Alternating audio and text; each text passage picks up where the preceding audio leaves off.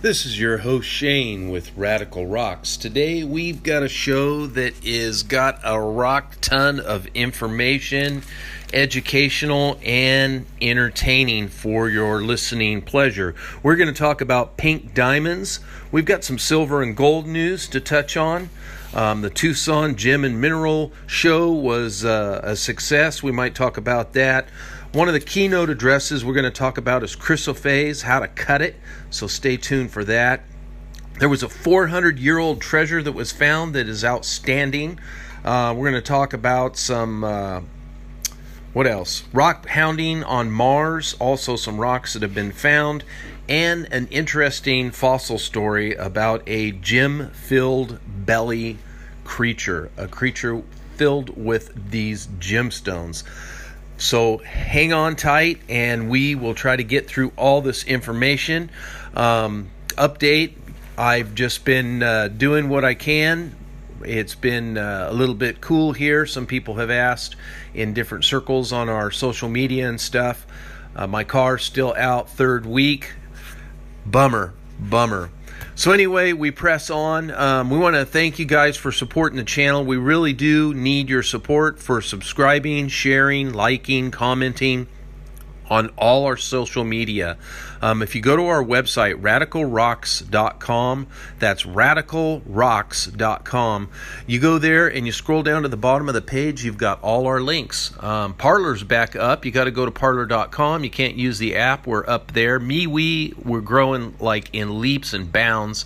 We've got a Facebook group, YouTube channels, blog, all the social media information, and it's not repetitive. It's different topics and subjects on each format. So get involved, be a part of that. Also, check out our store when you're there. So let's get right into it because we have a lot of information to cover today. First of all, there is a little story about rock picking. Now, if you go to Northwind, the northwind.com, there's a little article here on virtual skill builder rock picking, and it talks about picking rocks from the beaches, in particular the shores of Superior beaches. And I imagine that's talking about Lake Superior, but it talks about the president of the Rock Club helping and organizing this virtual skill builder happening. And if you want to check that out, you can. Let's see if there's a little more information on it. This is a regular event. It might have already passed by, but you can find out about it by the Northwind, and you can go on and check out their events for opportunities to go meet with others, to participate in rock collecting at Lake Superior. So there you go. They say because of the ice as it melts, that's a great time to find these rocks. Now, in silver news and gold news, there's always a ton of news. If you just do a search on mineral discoveries, what's mostly going to show up is not lapidary rocks. So I have to sort through tons and tons of this stuff. But it's always interesting to read about the latest discoveries. Some of them are kind of hyped up because they're trying to get investors, but some of them do materialize to be something very spectacular. The Kootenai Silver Company posted on February 23rd that they had found a large discovery of copper and silver in the Aztec mineral group, and they are beginning their explorations in the Sonora Mexican desert. And if you want to read about things like that, like I said, you can just look that up by Googling mineral discoveries, but prnews.com, there's an article about this discovery. They take a lot of samples. The articles are quite lengthy, but they feel they are going to find this huge deposit of silver and copper here in Sonora, Mexico. Many things like this pop up all the time. They're finding diamonds and oil and different minerals in Canada lately. Also, a lot of gold mines are being discovered. Gold areas are tentatively being explored in Australia. But even in the U.S., another article here, boasts a huge, one of the largest land packages in gold-rich Nevada. And this is at the proactiveinvestors.com website. Ridgeline Mineral boasts one of the largest junior controlled land packages in gold-rich Nevada. And this is in the Ridgeline Mineral District, which encompasses Elko and other real historical gold-rich areas, gold and silver in those areas. And they feel there in this area there's some 422 claims that cover 39 square kilometers of mineral-bearing lands, including gold, 1,300 acres of private mineral rights, right adjacent to the Nevada gold mines. And they are doing their investigation here. These assays will, if it comes to fruition, they will be able to mine up millions and millions and millions of dollars worth of gold out of this area. So that's a long way off, but it is interesting to see the interest happening here in the U.S. So I thought I would highlight that for my gold and silver friends.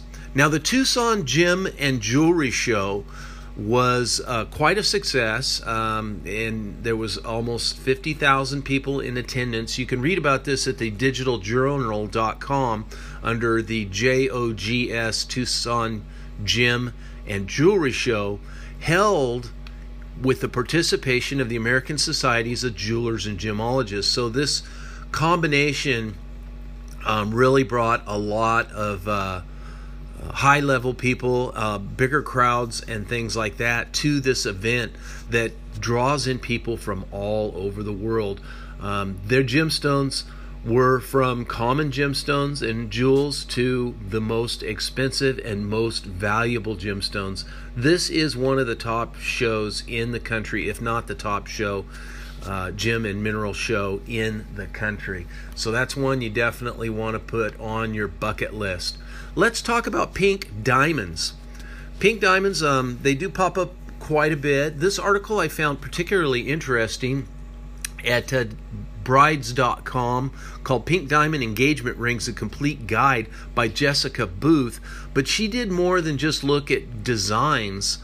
She actually talked about what a pink diamond is. She compared pink diamonds to white diamonds, talked about the history of diamonds. It's very well written, and she says these diamonds can range from a pale pink to a pale red, and this color is caused by a process called plastic deformation.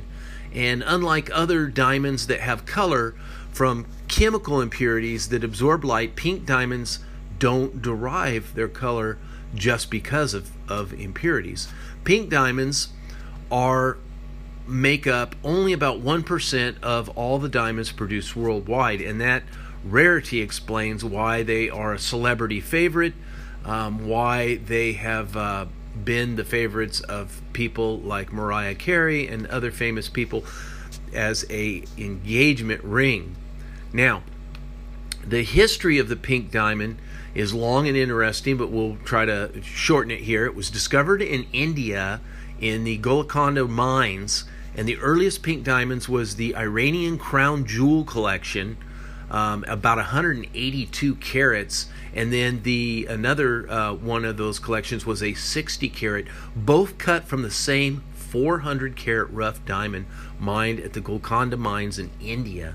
Now, pink diamonds, even though they're rare, they're about to become rare because over 90% of the pink diamonds came from the Argyle diamond mine in Western Australia in the East Kimberley region. But after 37 years, the mine closed because of supply and demand, and they are not mining. So this is going to bring the price up quite a bit. So that might be a good investment if you have one. Pink diamonds versus white diamonds. Of course, the color difference is obvious. And pink diamonds are much more rare, as we mentioned, and therefore they're much more expensive. They're about 20 times more expensive than white diamonds of the same size because of their rarity and their limited supply. They are valued on the same 4 C's, which is color, clarity, cut, and carat weight. But unlike white diamonds, pink diamonds from the Argyle mine are graded with a color scale of 1 to 9, 9 being the lightest and 1 being the darkest. So white diamonds in clarity, like white diamonds, the clarity of pink diamonds is measured on a scale from flawless to included, but less than 7% of pink diamonds are either flawless or internally flawless, and a majority are slightly included. So the pros and cons of a pink diamond, it's really what makes a diamond special to you and why people pick diamonds. It's a personal thing. There's different color ranges of subtle pink to bright hot pink. Of course, I would think some of the brighter colors might be more popular, but whatever's the rarer is going to be the most popular, which is probably the darker. And they make a great engagement ring. It's become very trendy, so this also brings up the prices and that very limited supply. So the downside is definitely going to be the cost. Now, if you want more information on pink diamonds, if you're wanting to buy pink diamonds, wanting to know how to compare them at a better detail, go ahead and look up this article at brides.com and pink diamond engagement rings, and it should pop right up. It was written on the 22nd, just a couple days ago. Now, if you were using a metal detector and you found something really spectacular, you would be super excited. I know I would. The dailymail.co.uk had an article by Jonathan Chadwick on the 22nd that says spectacular 400-year-old gold seal ring found by metal detector in the Peak District could sell for up to 30,000 lire at an auction. Now, this ring was set with a blue-tinted chalcedony stone that was carved with an embossing, and it features the initials GL, which is believed to refer to the original owner of the 17th century. This was found in a by a retired fisherman, or fishmonger they call him, in the grounds of Castron Hall, Staffordshire, and this is obviously in England. This ring is so beautiful. It was very big, huge ring. The history, it goes back to possibly the 16th century. The ring was discovered by this fisherman who was just metal detecting and found a signal, dug down, and lifted up a flat rock to expose this spectacular gold ring, which was used to emboss with. Huge, heavy ring, not just a normal sized ring, but a very big ring that would emboss like what looks like 3 candelabras with candles on them with the initials G and L in the middle. Very, very beautiful. Now, there is a legend that there's a lost treasure in this area, and this ring is thought to be part of it. This article goes on to describe paperwork and other indications that this treasure is related to this ring, possibly in one way or another. And you can look up all of that history about this mystery and this legend and this treasure that has been found just recently. Now, paleontology is a wonderful study, and paleontologists have been looking for bones for hundreds of years, and although it's always changing, their information is always being updated. One of the earliest female paleontologists was Mary Anning, and there is a wonderful article that tries to deal with facts called lifescience.com. It was written by Rochelle Kaufman 2 days ago, and she talks about Mary Anning discovering these in England in the early 1800s. She was born in 1799. Her father would go... Oh no, what happened to my computer? Oh man, what the heck? Okay, here it is. Whew, that scared me. Just got my computer back from being fixed, so when the screen just blacked out just now, I'm scratching my head going, what the heck? But anyway, back to our story. She went fossil hunting along the coast and discovered these sea fossils, and at an early age started selling them found out that she could earn a few dollars selling these to tourists and stuff. It was called Limes Regis in the town that was close to these beaches. And her father, unfortunately, died at an early age due to Lyme's disease and other ailments. And she found a really big Annamite there and actually sold it for half a crown. And at that time, that was quite a bit of money. So she was like, wow, I think I can make money about this. And so she went on to dig and dig and dig. And through the years, she started to make some wonderful discoveries. She discovered what looked like a crocodile, some 17 feet long, never been discovered before, had 70 vertebrae, took months to expose. She brought this to the London scientific community. They had no idea what this was, and it turned out to be one of these fish creatures with teeth, an ichthyosaurus, and this was a wonderful discovery at the time.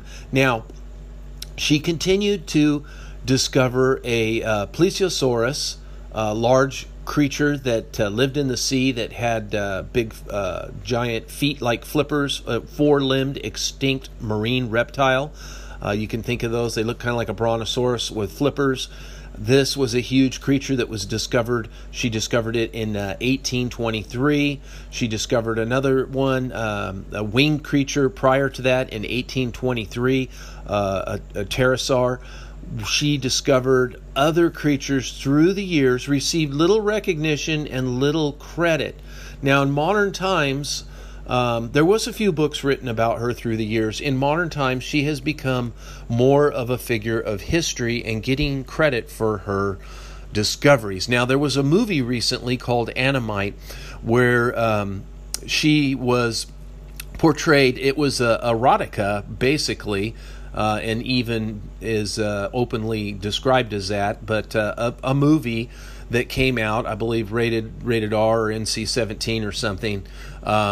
I actually was on a plane and some people were watching it in front of me, and it was pure pornography, in my opinion. So she was depicted as being a lesbian, but the article here says there's actually no proof to indicate that she was a lesbian. She was merely single and never did marry it throughout her life. But very interesting person, getting a lot more credit today, being written up in the BBC, in the Journal of Vertebrate Paleontology, and things like this. She's getting much more credit as she deserves. So good for that. Now, there was a exhibition where there was over 200 rocks and minerals and gems featured at the PPHM Rock of Ages exhibit. You can find out about this at myhighplains.com. The article is entitled, just as I read, by Angel Olivia, and it was posted a couple days ago. This show was in the Panhandle of Texas, Canyon, Texas, at the Panhandle Plains Historical Museum. They announced their Rock of Ages exhibit will open on the 27th. So that's upcoming. We still have a few days if you want to go to that. But they have beautiful azurite and other mineral displays depicted here, and at the show there will be much more and that you can see there if you want to go check that out. Mars. We are going rock hounding on Mars. We have landed on Mars. The Perseverance rover will store rock and soil samples sealed in tubes on the surface of Mars, and these tubes are planned to come back to Earth. If you go to smithsonianmag.com, the article is there. Perseverance kicks off elaborate effort to bring Mars rocks to Earth, and it is written by Teresa Machemir. It's Machhemer. It was written on the 22nd. This rock collecting trip has no equal. This is amazing. They want to find signs of life, whether past or present, by ancient microbials, looking at rocks, trying to find indications of this. This rock hunting trip will be slated from now until 2026 and then again in 2031. How does it work? Well, they have they're making the collections now. Little tiny tubes are filled with these little rock samples. These samples are just going to be laying on the ground in these marked dedicated tubes that are identified. And when they come back, they're coming back with a device that will land, collect the tubes, and then put them in a little rocket and shoot them back to Earth. So this is really an ambitious rock hounding trip. And they're also finding, with the latest discoveries on Mars, you can go to theglobemail.com. This is published on the 19th. Mars rover spies vugs in neighboring rocks. First step in discovering if the crater once hosted this microbial life. They're saying these vugs in these rocks are a great indication that there was water and potentially life on Mars. So the cameras are there. They're picking up pictures. They're sampling these things, and the information is starting to come back to us. They feel that this crater that they're now in right now was once filled with water and is a lake. Very interesting. We will see what comes out. I'm sure that we will hear a lot of information, and it will be updated all the time. You can check that out. Now, how about a gem-filled belly creature? It was a creature that lived at the time of the dinosaurs. And by the way, we're getting to our chrysophase section coming up. We're almost there. But let's talk about this gem-filled creature that lived next to the dinosaurs. If you go to pressstories.com, that article is called "The Magnificent Gem-Filled Belly Creature Lived Next to the Dinosaurs" by Carrie Douglas on the 22nd.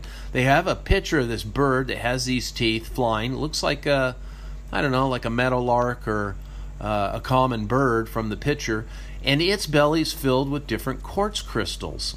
These birds would use these gems in their belly, potentially to help digest food. The Chinese Academy of Science are studying this, and they say they don't understand what this is going on, but they really think it's a wonderful thing. They're studying it, trying to figure out why this was, and looking at this bird, it has very, it's like a pigeon, they say, but it has very sharp claws and teeth. And like chickens, it could swallow rocks, possibly to help digest food or other quartz crystals that were in the bird's stomach. So interesting. You never know what they'll find. Some of them also have been found with seashells in their stomach, which they use to help digest their food. Okay?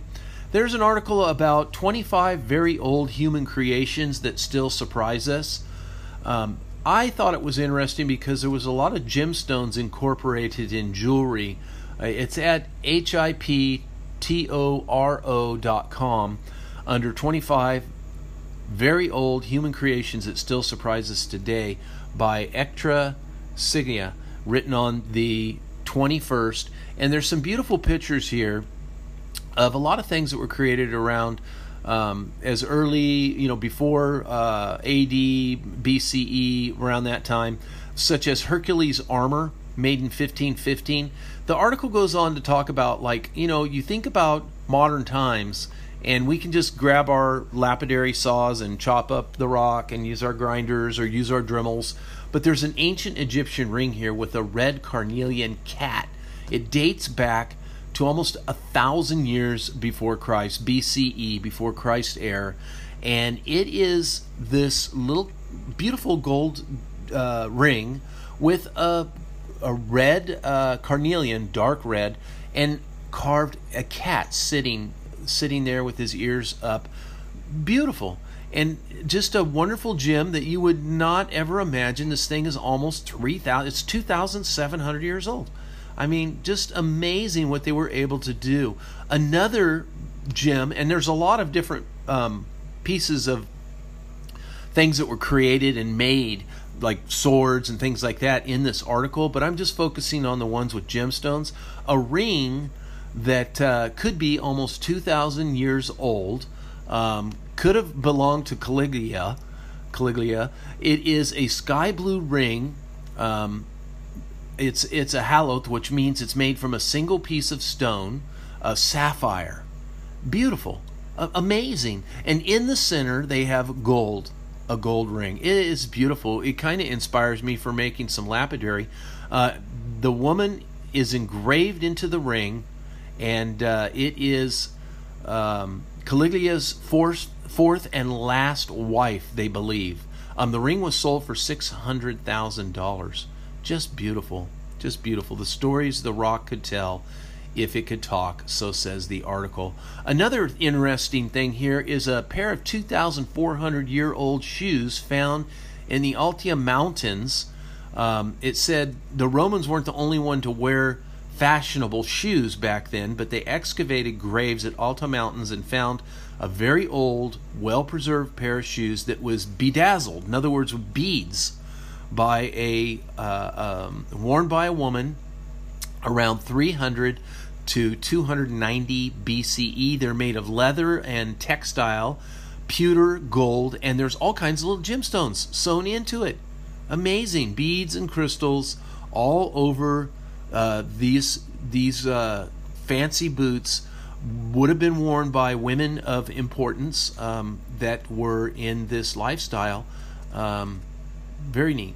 Awesome. All kinds of other things in here. So let's get to our keynote address about chrysoprase. Okay. I love chrysoprase. A lot of times this is a beautiful green gemstone. It can be a lemon green. I actually bought a real nice piece of lemon green and made a set of earrings and a ring and a pendant for my mother, who has passed away since now. And unfortunately, I have those items given back to me, but I gave them to my daughter to enjoy. And it's beautiful, beautiful, warm, very historical. One of the oldest semi-precious gemstones used since times of antiquity. If you go and subscribe to Rock and Gem on their email, you don't even have to subscribe to their magazine. You can get their email. They will send you these articles, and you can check them out. This one by Rock and Gem, rockandgem.com. We're not sponsored by them. We just feel like it's a really good source for all rockhounds and lapidary folks. What to cut, chrysoprase among the oldest semi-precious gemstones. Now, typically this stone is cut in an oval. A lot of times it's a elongated oval. Because of the way it catches light, it really helps bring out its best features. Chrysoprase, again, is a beautiful apple green. It makes head turn when you have a big piece. Chalcedony is what it is. It's mixed with nickel, gives it that Jimmy green color. The Romans, the Greeks, the Egyptians, it was very popular during Victorian times as cameos and cabochons. Now, there's a legend about Alexander the Great. They say that he was very superstitious about this stone, and he wore it on his belt on every battle, until one day he was crossing a river. He was struck by a snake, caused the stone to get knocked off of his belt into the river. He could not find it, and according to the legend, he never won another battle. Now, several of the places this stone can be found were Germany, United States, Madagascar, but typically nowadays a lot of it comes out of Australia. Other pieces coming out of Africa and India as well.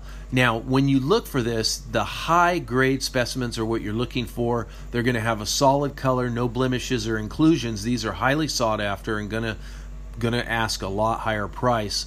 And when you look for cabs, that's what you're going to want. When you look for rough material, you're going to want to see an edge of that cut away so that you can look in there and try to look at it.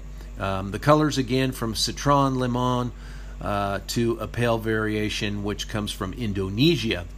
Now, when you buy rough, it's tough to find a really big piece because a lot of them curl up kind of like a potato chip. So it can be a challenge to make a really big gemstone out of it. But if you look long and hard, you can find some really nice ones. Look for the ones that you have the seams that are grinded on the top, or at least you can see some of it, what kind of quality it is. They usually are very hard, ranking about 6.5 to 7 on the Mohs scale. Yeah, very nice. Just cuts normal with a grinder and grinding stones. They say here when you're shaping it, you want to start off with about an 80 grit wheel, smooth it out a little bit on a 60 grit and resin wheels, and then smooth off the edges and make your cab shape. Move down to the 140, then to the 280 with a soft resin wheel. Get rid of those scratches. Keep going down to a 1200 wheel. If you have a 1400 or a 50K wheel, that would even do the polishing part of it. If you do go down to the 12,000, I only went down, I think, to 600 and then started a polishing. I believe I used a tin oxide is what I believe I used, the white polishing compound, and that worked out really well for me.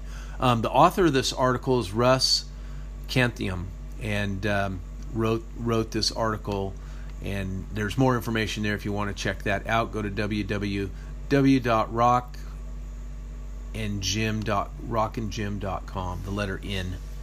All right, so that's about it for today. I want to thank you guys for tuning in. Come join us on our social media. Come check out our page, radicalrocks.com. We will have a private rock sale. If you want to be a part of that, you're going to want to go to our website, sign up for our newsletter. We don't give out your email, and we don't email very often, so join up with that. Thank you. Remember, rockhounds don't die, they petrify.